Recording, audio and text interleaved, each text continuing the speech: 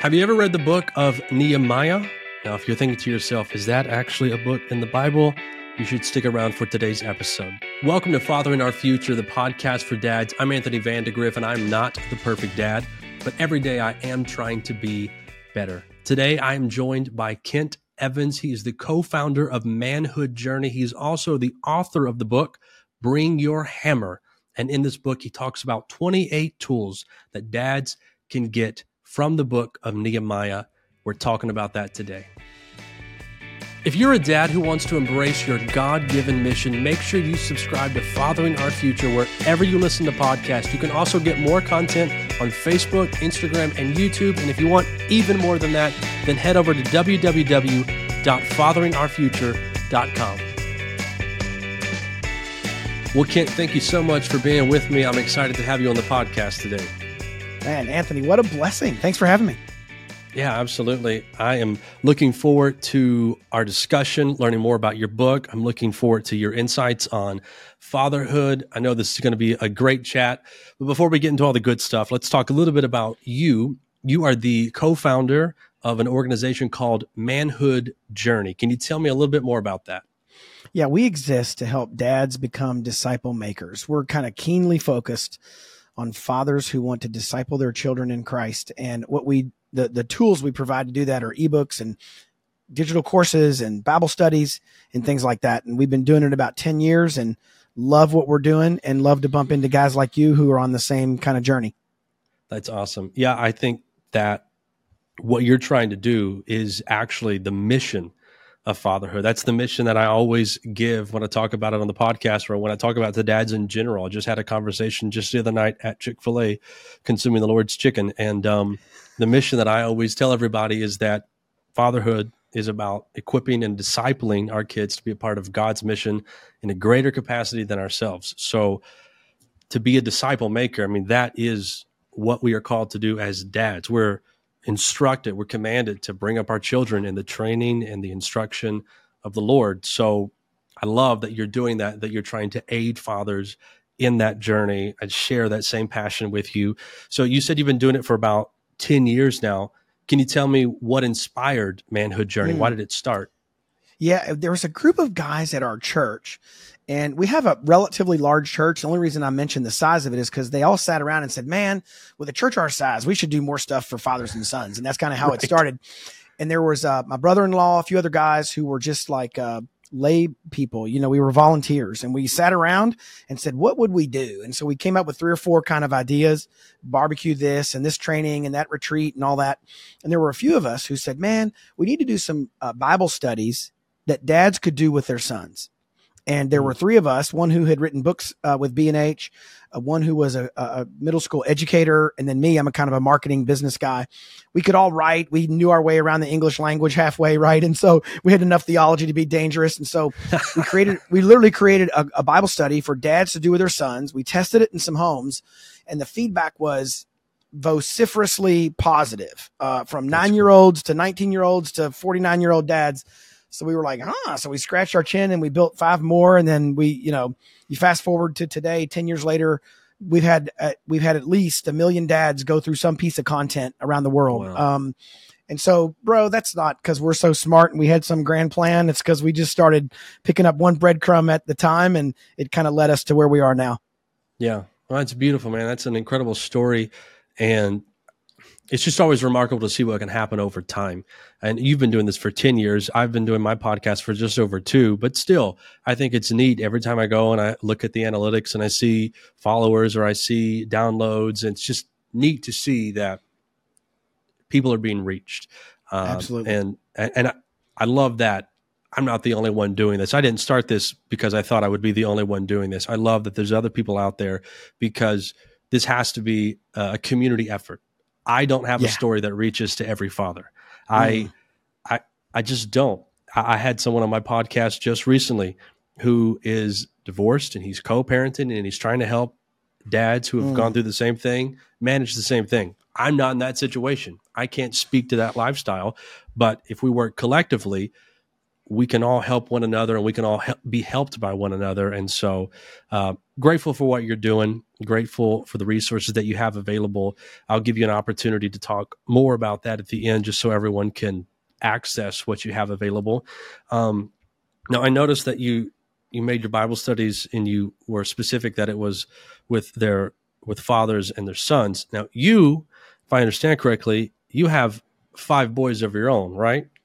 Correct. Yeah. We no girls in the mix. One daughter-in-law. So we have now, by marriage, we started to bolt on daughters one at a time. And as far as I'm concerned, out of my 5 boys, we are 1 for 1 in terms of a really cool daughter-in-law. So that's a shout out to boys number 2, 3, 4, and 5. Y'all better not screw this up because we're already on a good roll with good daughters-in-law. So don't blow it.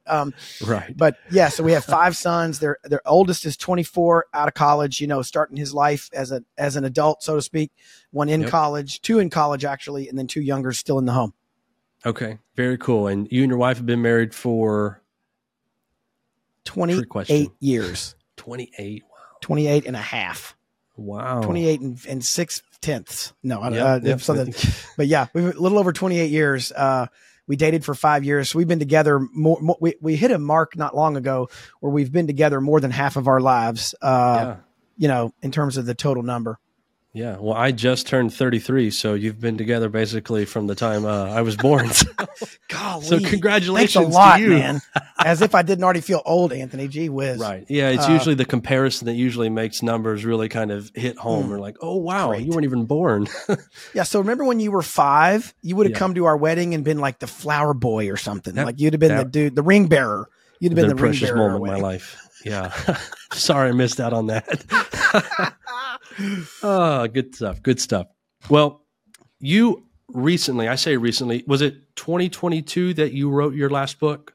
Yeah, 2022. Okay, so I'm still going to call that fairly recent. It was yesterday. Usually that stuff feels like it lingers for a little while.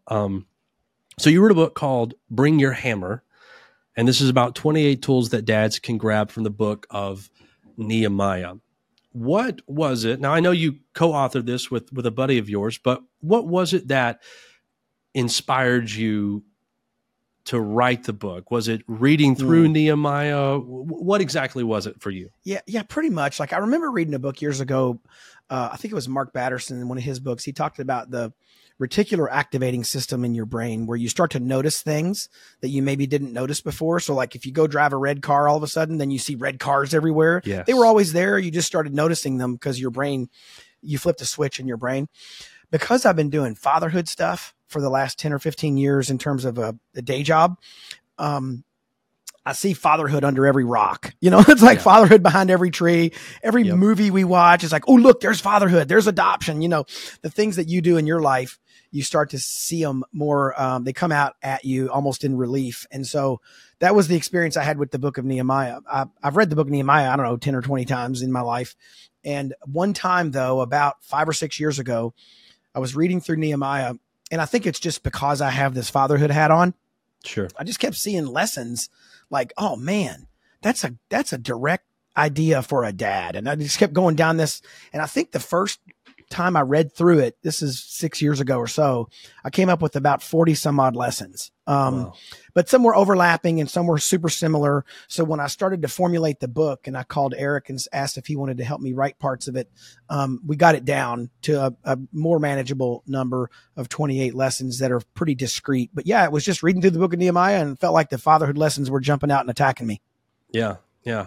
I think it's a wonderful thing, kind of like what you just alluded to. Just being a dad in general, I think for me has been huge for the way that I relate to God, I think of God, and the way that I read the Bible. I remember specifically, I talk about this story a lot just because it was so impactful to me after becoming a dad, but the story of, we call it the story of the prodigal son, and I don't think it's actually about the prodigal son, but that I didn't get that understanding until after, when I became a father. You can read through that, and if you take it all the way to Luke 15 at the very beginning, what you'll find is that these people who thought they deserved the attention of Jesus were trying to figure out why is it that he sits and eats with these people. And so Jesus begins to speak to them while speaking to the crowd, but he answers their question by opening up his identity. So he speaks of himself as the shepherd who will go and find the one sheep that's lost, as the woman who will clean the house. The father is the main character of that parable. It's really not about the prodigal son, very important, but it's about that father who waits and who watches and who has this quick, wonderful act of grace. And so I love that while focusing on fatherhood, while being a dad yourself, that you two are having this experience where you read the book of Nehemiah and you just think to yourself, dad lesson, dad tip, every dad Right. needs to know this. This is incredible. I totally missed this before. So I'm grateful that you have gone through that, put in study. Obviously, for the last 5 or 6 years, you've kind of meditated on this, and that's usually how these things are birthed. You kind of sit on them for a while and think about them, and then eventually they can kind of come to fruition. So you've written this book, Bring Your Hammer, and you give 28 tips. Now, I don't want you to give all 28 tips away today, but what I'd like to do is kind of go through a few chapters of the book. I'm going to let everyone know what the title of that chapter is, and then I'm going to toss it your way so that we can get some insight from the author, and then we'll discuss each of these points as we go along. Is that fun? Sound fair? That sounds like a blast. Let's do it. Here we go. Let's do it. All right, so let's start here with chapter 2. I thought this was a great tip. Chapter 2, pray for guidance and wisdom. Elaborate on that for us. So Nehemiah is the cupbearer to the king, and his brother comes to visit. That's how Nehemiah starts. And his brother says, Nehemiah says, hey, how are things back home? And his brother says, pretty bad. And he gives him a rundown. And what I like to tell dads is, and remind myself, right? You like to say you're not a perfect dad, but you're getting better every day. Yep. Same here, right? I'm in that same boat with all you guys, same guy listening, you, me, Anthony, everybody. Nehemiah, instead of having a knee-jerk reaction to how to solve the problem, he goes to God and he confesses and prays for wisdom. And so for us as dads, you know, if a dad's listening to this right now, I would love for you to pause for a second and ask yourself, when's the last time one of your children brought you a problem? And I'll bet you it's not that long ago. Like it might be happening right this second while you're listening to this and you're out trying to cut the grass and your kid just fell out of the tree. Yeah, exactly. And so that's going to happen to us all the time. And, you know, if your kid needs a drink of water, you don't need to say, dear Lord of the harvest, would you please bring water from our, faucet? But I think that the bigger the problem, the more we need God's wisdom in order how to solve that problem. And the problem with a guy in like my shoes, right? My boys are 24 down to 8. I'm starting to run out of brand new fatherhood experiences, with like my 8 or 12-year-old. They're doing a lot of the same things that my 24 and 21 and 19-year-old did. And sometimes you can start to parent out of reaction, your own knowledge, and your own past. And man, that may not be the best way to parent. And so I just love to pull out of the book of Nehemiah. Nehemiah had a lot of resources at his disposal, where he sat, who he knew, what he could do, what he had access to. And instead of just availing him of those resources immediately and trying to solve the problem, he prayed for guidance and wisdom. And if he's going to do that, so much more so should the rest of us. Yeah, I think that's a wonderful piece of advice, just in the context that you placed it in. As men in general, we are problem fixers. It doesn't matter if it's our child, if it's our wife, if it's just some person on the street that we overhear their problem. We're going to chime in with the solution because we think we can fix it right then and right there. That's just kind of how we work. Man. And so I think that that's such good advice, not to always rely on yourself. One of the things that I like to say specifically within the context of fatherhood is that it's not our job to define the path for our children. We're not supposed to answer every little thing for them, because the Bible says that it's not even in us to direct our own path. I think as fathers, what we're supposed to be doing in discipling our kids is pointing them in the right direction, pointing them in the direction of God. And then God is the one who will take them and order their steps. He will be the one to define the path. And so that's his role. So in the role of fathers, it's not necessarily to be ultimate problem solver. God works through us and God uses us, but we have to understand what God is trying to help us do with our kids. I think that's just such good advice, just to pray, because prayer in general is one of those things that we need to be mindful of. It's really easy for us to get stuck in the habit of life is good, I don't necessarily need God. Yeah. And sometimes it's just when tragedy befalls us that we think, hey, God, and we treat him like a genie in the lamp. And that's not the way that we ought to function. So I love the encouragement, and I love the advice, the tip to pray for guidance and to pray for wisdom. And like you talked about with your kids, you've got 5 boys. So it's not like, it's one thing, I can say it's one thing to father a son, and it's another thing to father a daughter. But the other thing that I have learned is that every kid is different.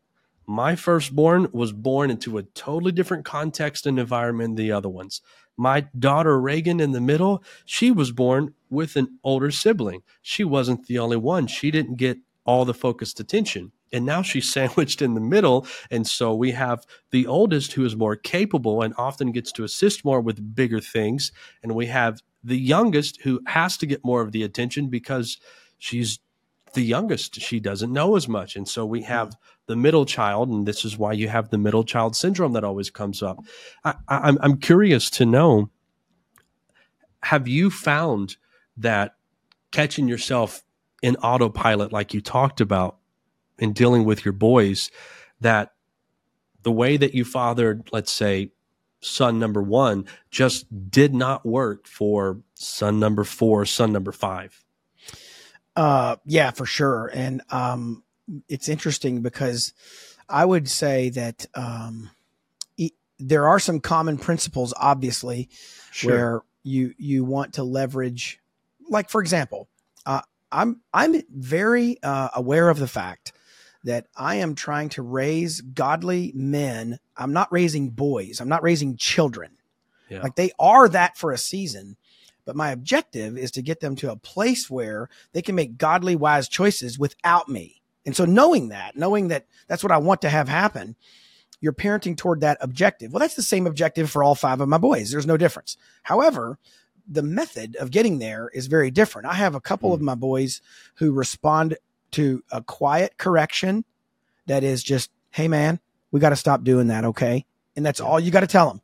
And they're like, got it. And then the others, I would say you got to hit them over the head like 10 times. I don't mean actually hit them over the head. I'm not advocating child abuse, but I'm saying they just require more. They're more forceful. They're more forces of nature, and you got to push them a little harder. And so I have found that I'm good at the second thing. Like, I'm good at coming at you directly and just saying, hey, man, here's the straight story. And I can be more angry than I want to be. I can be louder than I mean to be.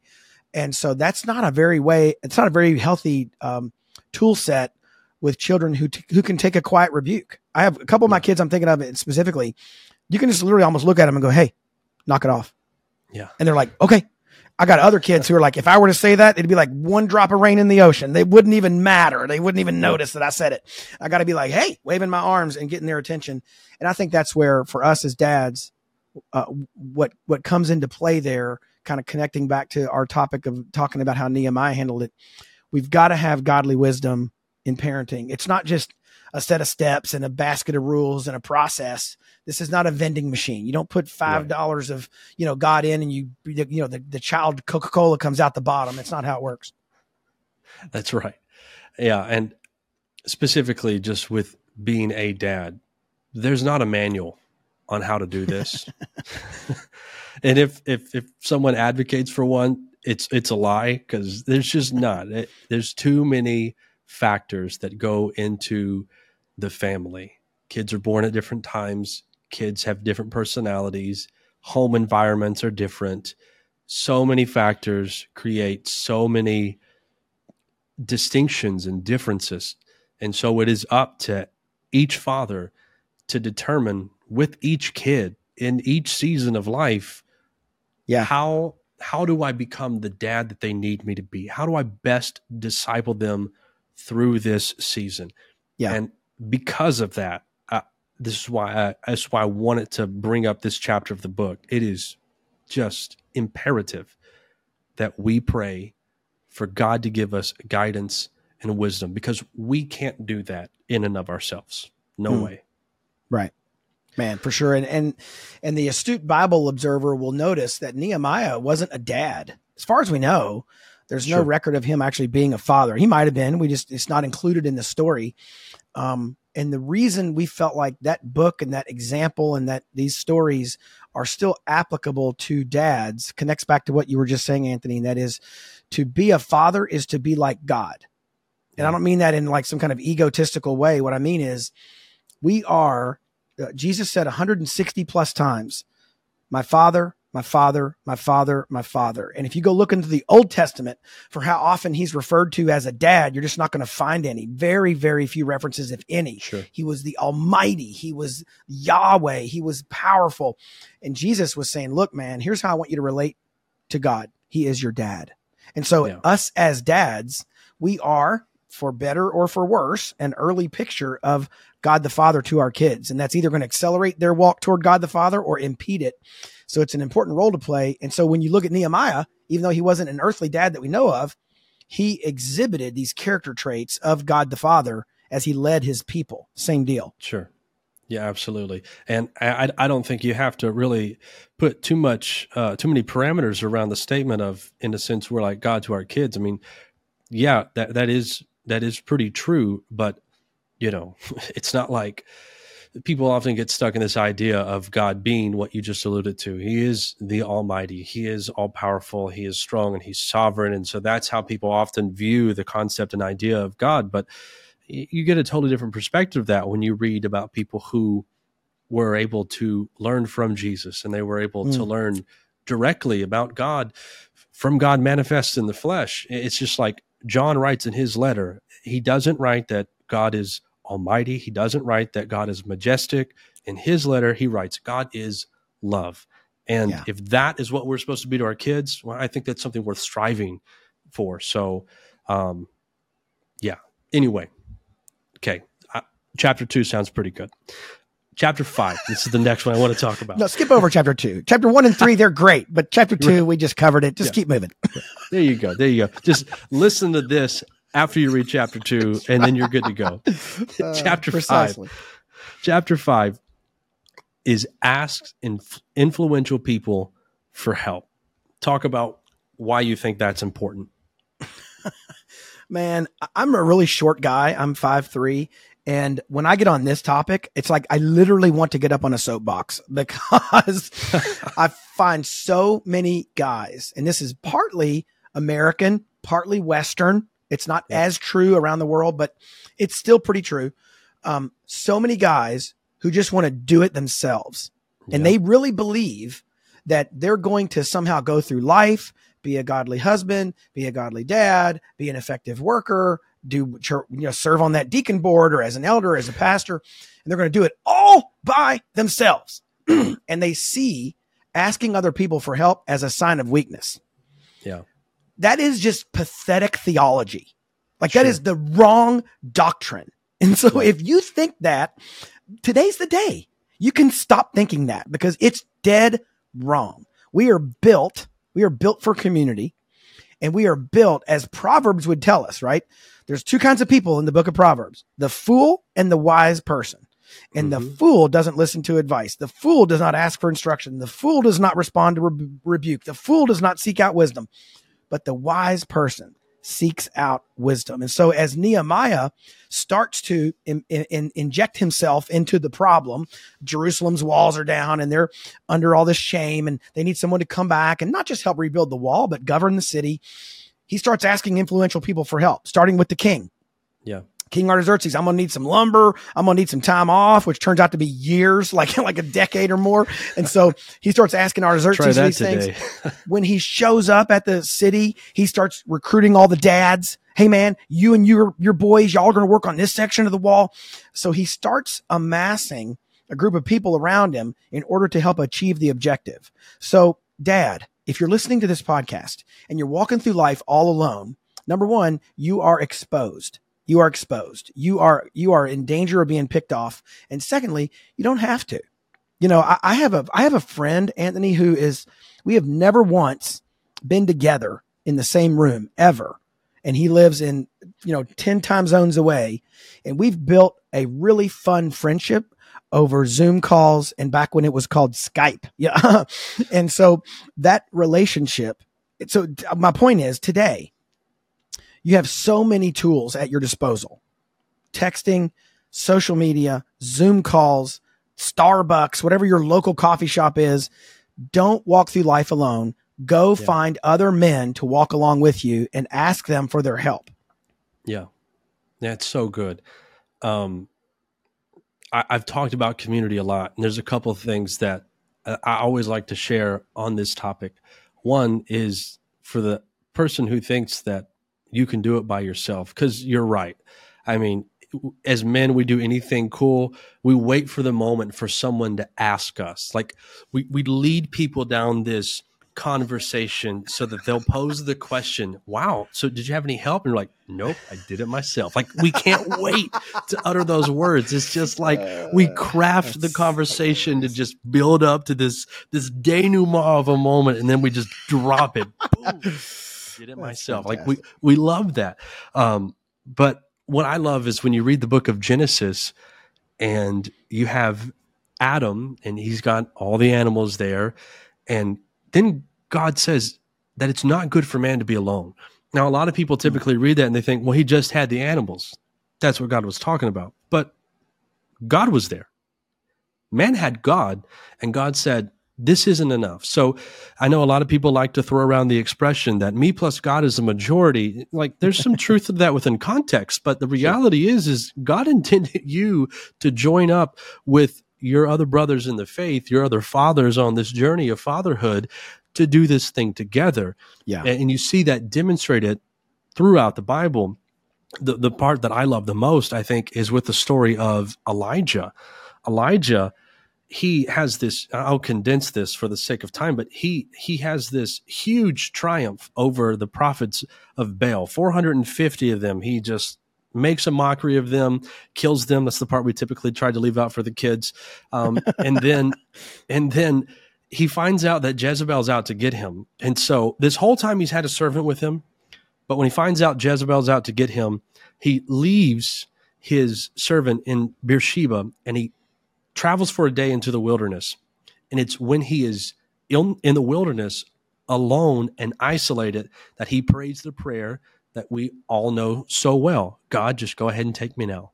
I don't have any value. I can't do this. Just go ahead and take me. It's when he's alone and isolated that he has that mentality. And that is what happens to us. We, like you talked about, we are just putting ourselves almost on the chopping block because we are endangering ourselves by not having other people in our community. Community is just so helpful. I think it's enriching. And somehow, some way, I act like an idiot all the time. It's just part of my personality. I like to be dumb. And so it's kind of wonderful to me to see that somehow, some way, I'm able to help other people. And you see that within community. But so often in community, you're able to extract strength and guidance and wisdom from other people. One of my best buddies in the world, I stay in contact with him every week. He is 10 years older than I am. But it doesn't matter. Like the decade between us does nothing to our friendship other than it gives me an opportunity to learn from him. And in some ways, it also allows me the opportunity to teach him a thing or two from time to time. But yes, when it comes to doing life, we have to be willing to share the experiences. I think we get so much more out of life when we don't do it alone. And it's like the common case that we always hear. People get to the end of their life and it's like, what do you regret? I regret not having more relationships. It's always what it is. It's not, I regret not making more money. I regret not doing that particular deal. It's always, I regret not having better relationships. Well, I don't know I don't know when somebody's listening to this, but from the date we're recording it, late 2023, not that long ago, the U.S. Surgeon General actually issued a document that said one of the greatest health threats to our country is loneliness. Yes. And you're like, what? And it's like, dude, go read it. Like, go read it. It's a great read. It's like 80 pages. I will put the link because I have read it. I will put the it's link fantastic in the show notes for this. And the abstract is this: if you're lonely, you're in danger. Well, duh, man. No, duh. I mean, Solomon tells us that in Proverbs, circa 2000 or 4000 BC. Like, we've known this for thousands of years. This is not brand new information. Right. The difference is we live in an era when it's easier than ever to connect with other people. So like, bro, if you're out there all by yourself, it's because you've chosen to be, and you're in a bad spot. Let's go. Right. Right. And I know some people always, we convince ourselves of lives sometimes, and we say to ourselves, no one else is having this struggle. Nobody else is dealing with this. I'm the only one because I'm an idiot. And, I've made these problems and troubles for myself. So no one's going to be able to understand. That is one of the biggest piles of crap there can be. Everyone has struggles and trials and seasons that are, let's just say, less than good. We've all been there. And for people who are trying to say, I just don't know if there's anyone out there, there are always people looking for other people to connect with. My wife and I get together with two other couples and, we have fun. I won't go into all the details. I've shared it on the podcast before, but we get together to celebrate birthdays. There's only 6 of us and 12 months out of the year. So in August, we celebrated my sister's birthday. She wasn't there, but we had a birthday cake that said happy birthday to my sister. And so it was a lot of fun. But we do that to get together to be intentional. But the other night, they had a date night at our church where the church will basically give us free babysitting. So it's a wonderful ministry the church has. And we, instead of going somewhere else, we stayed at the church, got to a different room, had food, had some games, and made a big poster sign said, if you don't have any plans tonight, just come up here. And, Nice. Couples are getting together.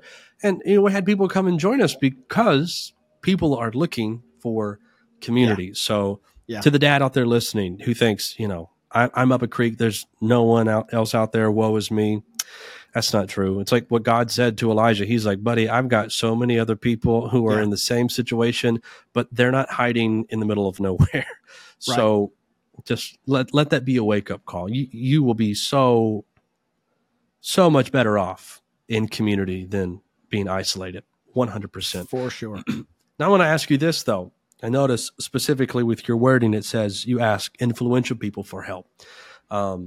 Is there any particular reason you said that? Now, I know within the story of Nehemiah that he goes to King Artaxerxes and he asks this question. Obviously, he's pretty influential. Is there anything specific on that fathers should be aware of? Well, I think there's two things. When I say influential people, I'm not talking about famous people. Sure. What I'm talking about is everybody you know is influential. Everybody you know. Yep. Because here's what they can do. They can mobilize something in their space you can't. So, for example, when I say influential people, he went to the king. He also went to homeowners whose houses touched the edge of the wall.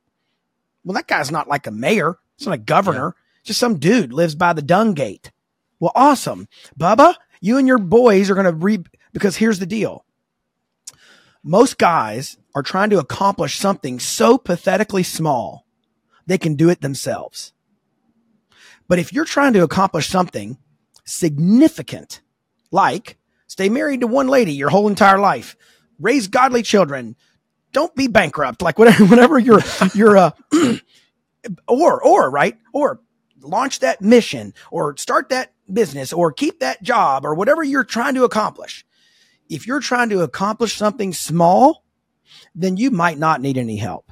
But if you're trying to accomplish something significant, everybody around you can probably help. So as Ralph Waldo Emerson said it, I love the quote, and I'll get it 90% right. He said, every man I meet is in some way my superior, and in that I endeavor to learn.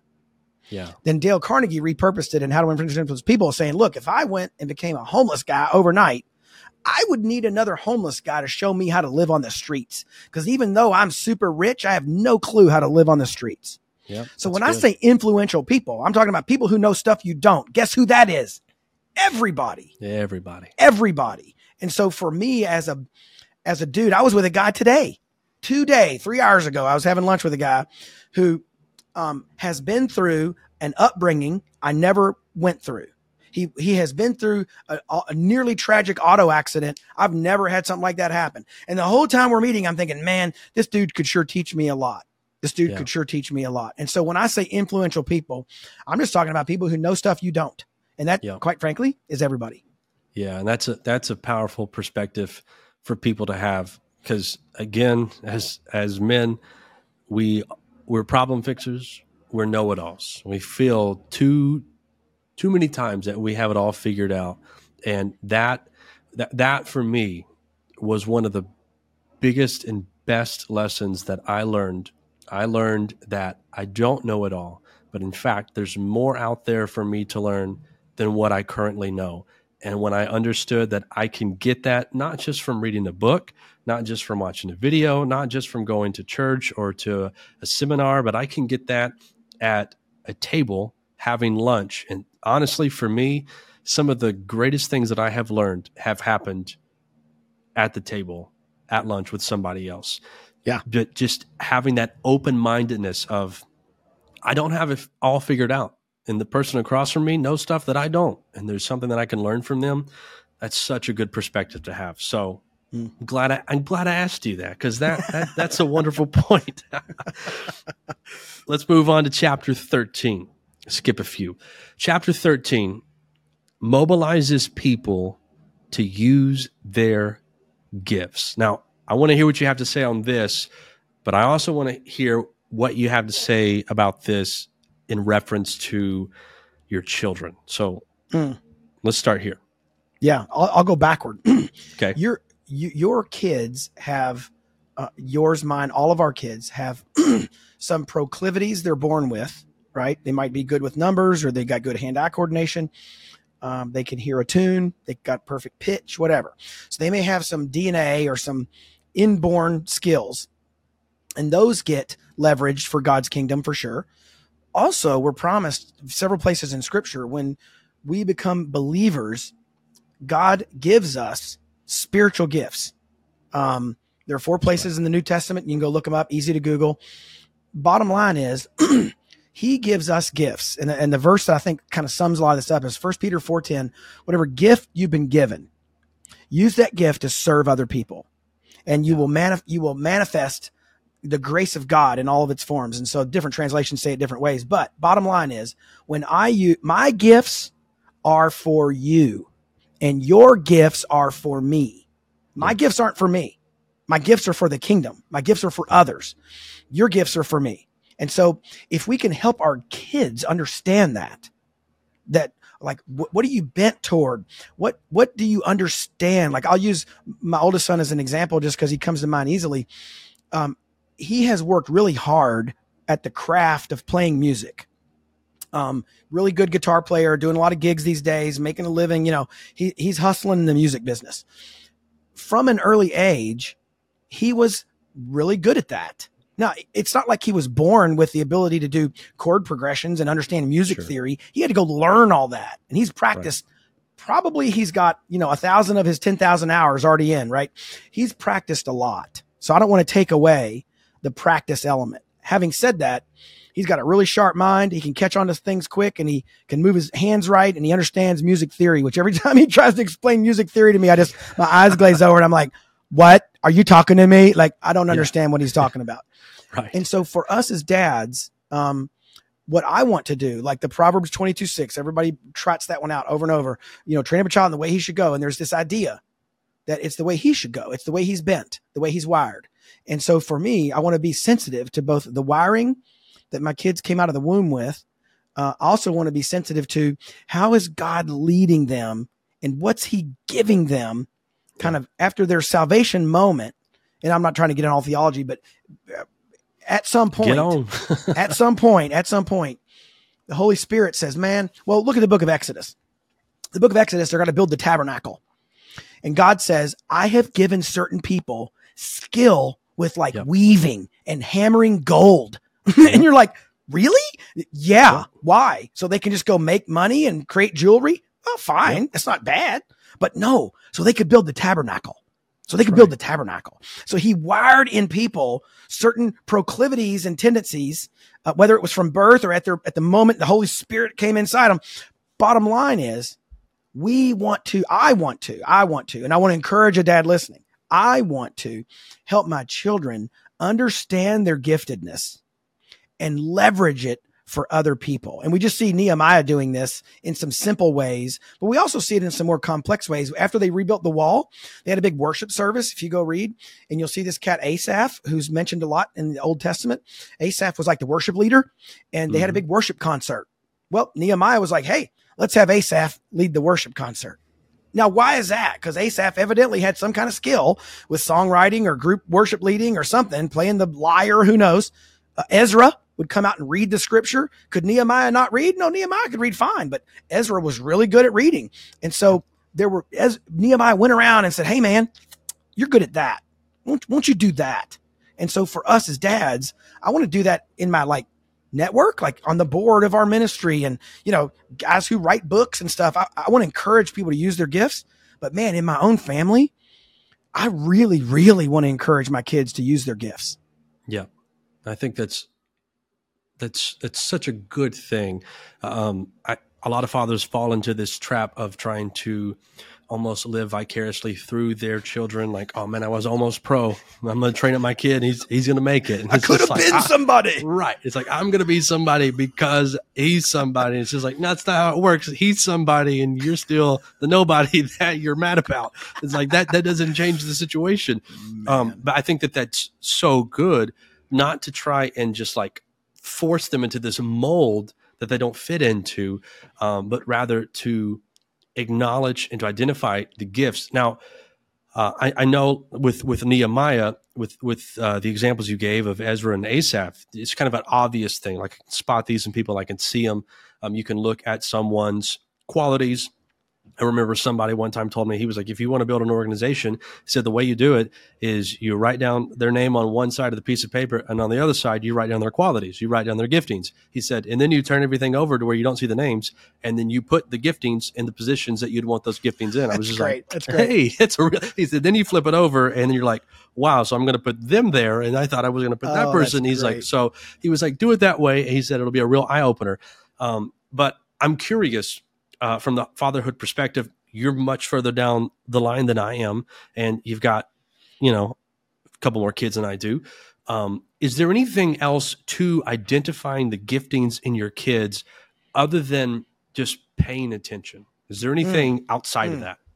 Well, it's not a loaded question, but man, I have a loaded answer, but I'm trying to pare it down. Drop it on me. It's one thing to encourage our children at the things they succeed at in the way they succeeded, right? So for example, your kid makes the game-winning shot. Way to go, Billy. Game-winning shot. So, okay, I'm not saying don't encourage your children when he makes the game-winning shot. What I am saying is, if I go back a month, my 8-year-old was playing in a church soccer league. And at one point, I saw one of the other kids on his own team got kicked in the shin or something and kind of went down for a second. And my son, who loves playing soccer and is pretty decent, and he chases the ball all the time, he quit chasing the ball, and he went and helped his teammate get up and had his arm around him, like checking on him. You good? You okay? And then he went and chased the ball. It was like 5 seconds, 10 seconds. I'm glad I saw it, because at the end of the game, I just said, hey, Titus, I saw what you did when that player of yours got hurt. That really shows how much you care for other people. So what I was doing in that moment was not just noticing, hey, way to kick the ball, way to score the goal. I was trying to notice something about his character and about his wiring. Even when I can think of one of my other sons who was on the bench, and he was so animated in supporting his team from the bench. So after the game, I'm like, hey man, I saw how you cheered your team on. That says a lot about how much you care, that you want to encourage people, and you don't care if you make the basket as long as your team does well. Way to go. So like as dads, yeah, we want to encourage their skill. Nice job with that spreadsheet, kid, or way to play the guitar, Billy. Like, sure. But what I think is maybe deeper and more interesting is, like, if my son was really good at a particular part of music, it's because he trained for months. Yeah. So what I want to talk about is the character quality it took to train for months, rather than just nice job playing that song. Yeah. So he just released his first song, my oldest, and it'd be on Spotify in a couple of days. And what I want to encourage him with is not just, hey, cool song, nice words, way to go, good discipline, getting it all done. What I want to encourage him with is, hey man, you're willing to put yourself out there. You're willing to take some risks and let your music be heard by people. And that takes guts, man. Way to go. Yeah. Like, I want to encourage the character, because that's the stuff that I find has lasting effect as a dad, as opposed to encouraging the skill. Yeah, I think that's really good. There's two things that came to mind where you were sharing that. One is, I think that's what disciplining or discipling is.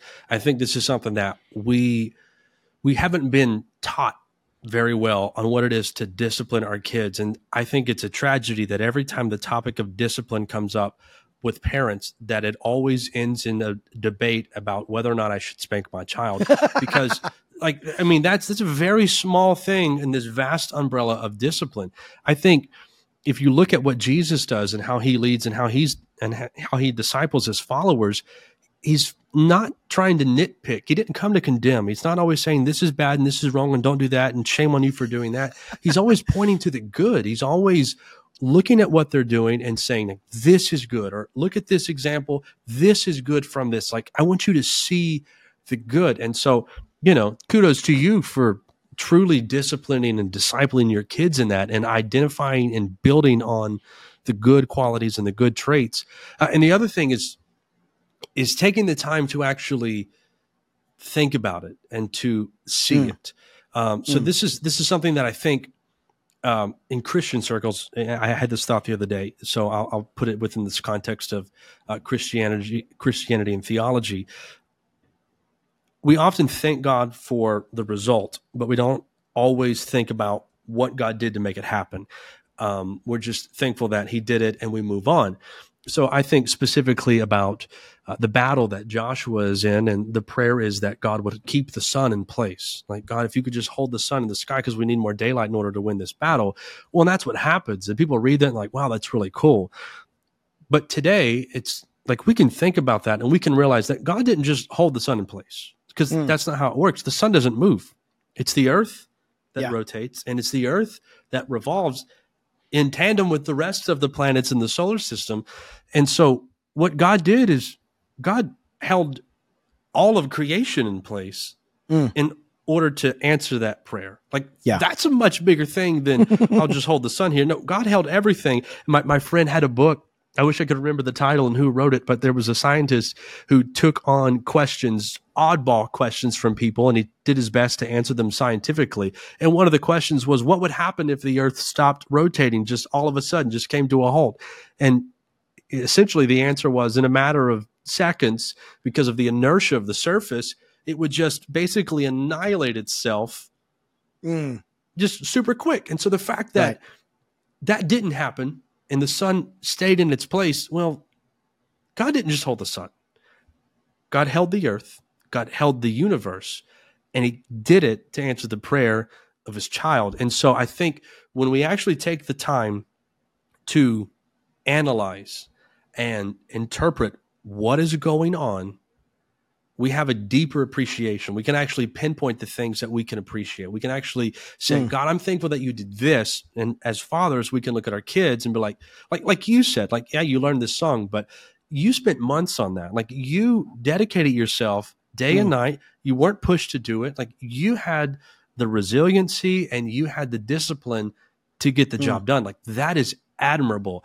So I think those are good things. Those are good things for me to keep in mind, because I know that as my kids continue to grow and I continue to see their giftings manifest themselves in different ways, it's just good to always keep those things on tap, in a sense, where you're always mindful of that, because fatherhood is a big job. And so there's a lot of things to always be mindful of. And that's why it's great to have conversations like this, to where these topics and these points get brought up again and again and again.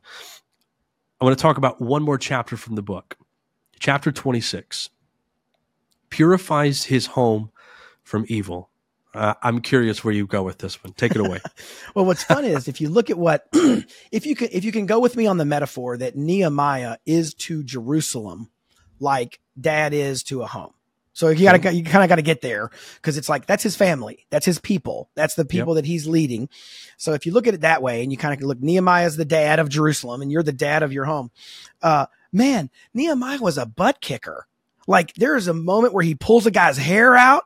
There's a moment Right. where he shuts the door to the city and he goes outside and says, if you people keep coming on the Sabbath, I'm going to wear you out. Like he is Yep. no joke, man. There are moments in Nehemiah where I'm like, yeah, go get him. And there's a time when they're like using the temple to store stuff. And like, he just finally walks in and goes, hey, time out. No. Get all this crap out of the temple. No, that does not belong in here. And when he found pockets, either pockets of ignorance, pockets of idolatry, pockets of dissension, he cast it out. He was like, no, we're not having that in our family. And he was adamant about that sort of stuff. And so for us as dads, it's so easy these days to have things that are evil in and around your children, whether it's technology or other people or friends or whatever that is. I think that it is imperative that dads have their guard up, especially in the area of technology. I mean, if you're giving a 14-year-old a phone with no filter and all that, bro, you deserve what you get at 18. Sorry. You're just going to not like that outcome. I'm telling you are not going to like that outcome. And I think for us, the essence of it is we want to be different. We want to be different. We are a royal priesthood. We are a chosen race. And as such, I don't want to look just like the culture. And I'm not just talking about, we don't trick or treat on Halloween. I'm not just talking about like, everybody says happy holidays. I'm going to go Merry Christmas. Gotcha. Right. Come on. What I'm saying is in my own home, what's going on around my home in terms of how much evil am I letting just kind of float through the airwaves around my home? And if you look at Nehemiah's example, he just was militant, man. He was really militant. He reinstated a ton of biblical things. He went back to biblical wisdom. He looked at the records of the past governors and said, what have we forgotten? He wanted to rid the town of Jerusalem and the wider nation of Israel. He wanted to rid it of as much evil as he possibly could. And in doing that, he found a lot of really smart decisions and a lot of people he had to go to battle with. And if you're a dad of an 8-year-old kid, hey, right now it's pretty easy to control.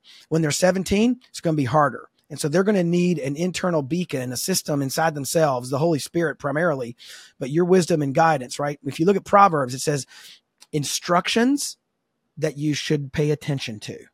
From a father to his child. That is basically the whole book of Proverbs. And so for us as dads, are we full of God's words and God's wisdom? And are we pouring that out into our families so that it can be part of a defense against evil in their lives? I sure hope so. Yeah. That's really good. That always makes me think when I saw this, and if you talk about it, it reminds me of, I feel like there's a shift kind of in the culture. So the old school moms and dads, I remember before we got to watch anything, it was just like mom and dad's already watched it. They already know. But today you hear people complain of like, I can't believe they'd make a movie like this. I walked into the room, my kid was watching this. It's just like, well, where were you? Like, that's not the industry's fault. Like, do you really trust Hollywood and these big entertainment industries to just make stuff that's going to be perfect for your Christian family? Like, probably not. So you have this responsibility to guard your home and to take care of these things. And so I think that's good. And wisdom literature, can oftentimes come across a little bit harsh.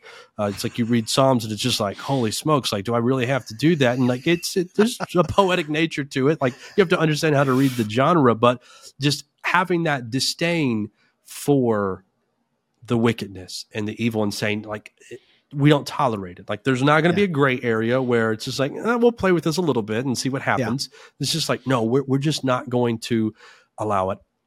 Especially as Christian fathers, I feel like it's really difficult to say, this is a Christian home, but we've got all these other things.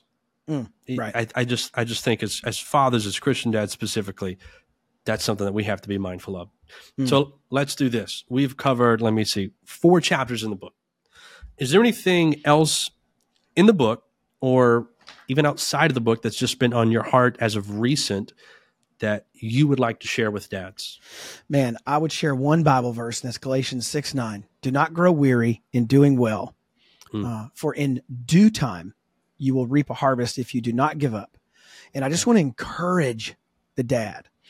I don't care what you do for a job. I don't care. It's not as significant as the work you're doing in your marriage and the work you're doing as a dad. And you may be divorced and that ship has sailed and you can still double down on your kids. There's lots of grace for whatever situation you find yourself in. What I want to tell you, though, is for the vast majority of dads who have some kids in the home, they're listening to this podcast, they have a wife, they want to do it right. You will not feel like most days are productive or fruitful, but you will realize over time that there's a harvest you reap if you just don't give up. Just don't give up. And it doesn't mean your kids will turn out perfect. You know, God was perfect and his kids rebelled. So don't fall into the perfect parent trap. However, you will be able to say to God, man, I cared for those that you gave me. Just like Jesus said. Jesus said, I didn't lose any of those you gave me. You gave me. And so, well, you know, we know what that means. And so for me as a dad, I just want to encourage a dad listening. Do not give up. In due time, you will reap a harvest if you do not give up. Yeah, that's sound wisdom. It's those baby steps. It's that little process. We're so prone in our culture today to just seek and gravitate toward instant gratification. And when it comes to the home, when it comes to fatherhood, that we just absolutely cannot be that way. There will be lessons that we have to teach over and over and over again, and there's redundancy to it. But there is a harvest that comes at the end of that. In a small way, I got a taste of that just the other night. So I'm a huge proponent of communication with kids. And the way that I understand communication is it involves me being vulnerable and transparent and sharing some things. And what that displays to my children is that I trust them. And I have found that when they see that I trust them, they reciprocate that back to me. And trust is exchanged, it is established, and it becomes a foundation for relationship. So I was talking to my son in the car, and I was talking to him about work and life situations. And I said, buddy, I'm kind of at a point where I don't really know what to do. I said, I'm thinking that I need to do this. I'm thinking that this solution would be really good. I said, so whenever you have time, whenever you pray, just help me pray for that and remember that. And he said, okay. And we're driving, and I promise you it was 2 or 3 minutes later. And, you know, it's not always, I will be honest, while I do believe that as a Christian father, that we should every single day be in God's word and spend time in prayer, and that we should spend time teaching our kids. I mean, that is the instruction that we are given in Deuteronomy 6. I mean, this is the Shema. It's just like you talk about it all the time. You teach your kids every single day. I fall short of that, I will confess. But I did that, and about 3 minutes later, I hear my son in the back. He's just mumbling pieces of what we talked about, and I just hear him kind of under his breath, Jesus this and Jesus that. And I was so touched because I was just like, you know, I probably haven't been the greatest example that I could be of prayer. Like I probably could have prayed with him more than I have.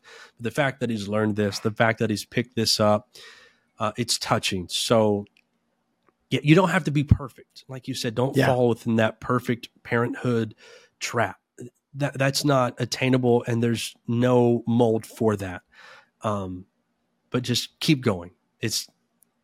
You keep going, and then at some point you look back and you see how far you've come, and it's astounding.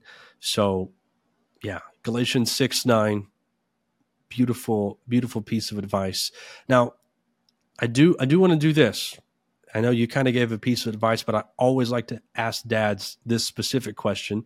You're a father of 5 boys, been married for 28 years. What is the best piece of advice that you'd give to dads? Always put the toilet seat down for your wife.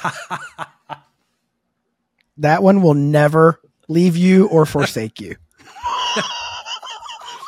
I bet that was a strong principle in your home too. I mean, it's key, bro. It's key. Kidding aside, the thing I love to encourage dads most with, that's the central, I don't know if I'd call it a piece of advice, but it's just an exhortation, is I have yet to find the dad, myself included, who knows God's word too good. Yeah. He just is over read up, and he's over memorized, and he has over absorbed God's word. In fact, I find kind of the opposite. For the most part, dads are spiritually malnourished, and they are thirsty, and they're walking around with a mouthful of sand when it comes to knowing God's word. And so I would just say it's 3 simple words, man. Know God's word. Know God's word. It promises to do certain things in our life that only it can do. And those things you will find will make you the most wise husband you can be, imperfectly and flawed, make you the most wise father you can be, imperfect and flawed. It will lead you to be able to apologize when you're a jerk, like every Tuesday.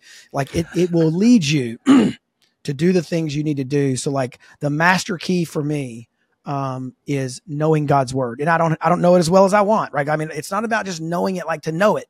It's about knowing it so it knows me. It's about knowing it so that I know who God is and I know what his character's like. Because the older I get, the more I realize that is probably one of the single greatest epidemics across Christian dads is they don't understand God and they don't understand his word. Because it does what it says it's going to do. And so I would just encourage a dad, man, hey, go know God's word.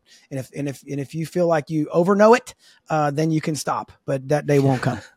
Right. Yeah. And if you ever, for whatever reason, feel like you do overknow it, I promise you, there is coming a day where you will realize that you don't know a single thing and you will have to start over. But yeah, that's such sage counsel. Know God's word. I can't add anything to that because that's the number one thing to do as fathers. If you want to be a better father, if you want to be a better husband, if you want to be a better Christian, if you want to be a better businessman, whatever you want to be better at, whatever you want to excel at, know God's word, and God's word will give you guidance. Kent, I have thoroughly enjoyed our conversation today. Same, bro. It has been wonderful. I'd like you to take an opportunity, though, and let everyone know how they can learn more about you, Manhood Journey, and how and where they can get your book, Bring Your Hammer. Yeah, if you're a dad looking for resources on how to disciple your kids, boys and girls, we have a bunch of free stuff at our website. Come by manhoodjourney.org. That's manhoodjourney.org. And our books and all that are available there, but also you can get all of our books on Amazon. So go snag Bring Your Hammer on Amazon if you thought these 4 chapters were worth listening to. The other 24 are even better. No, I'm just kidding. There you go. They're no better, but it's an honor to be with you, Anthony. I love what you're doing. I love your show. I've listened to several episodes and am a recent fan of what you're doing. Keep up the good work, man. Please. We need more guys with their hands on the fatherhood plow, and we're here to support you any way we can. Well, dads, we have our work cut out for us. Fatherhood is a journey. It's an adventure. And a lot of the times it's not super easy, but fortunately we don't have to do it alone. We can do it in community. We can do it together, and together, that's when we better father our future. I thoroughly enjoyed the conversation, and I hope and pray that you did too. Be sure to go check out manhoodjourney.org. Check out all the links in the description so that you can read some of the stuff that was discussed. You can check out the book, Bring Your Hammer, and you can equip yourself as a father. Thank you so much for being with me. This is Fathering Our Future, the podcast for dads. I'm Anthony Vandegrift, and I hope you will join me next time.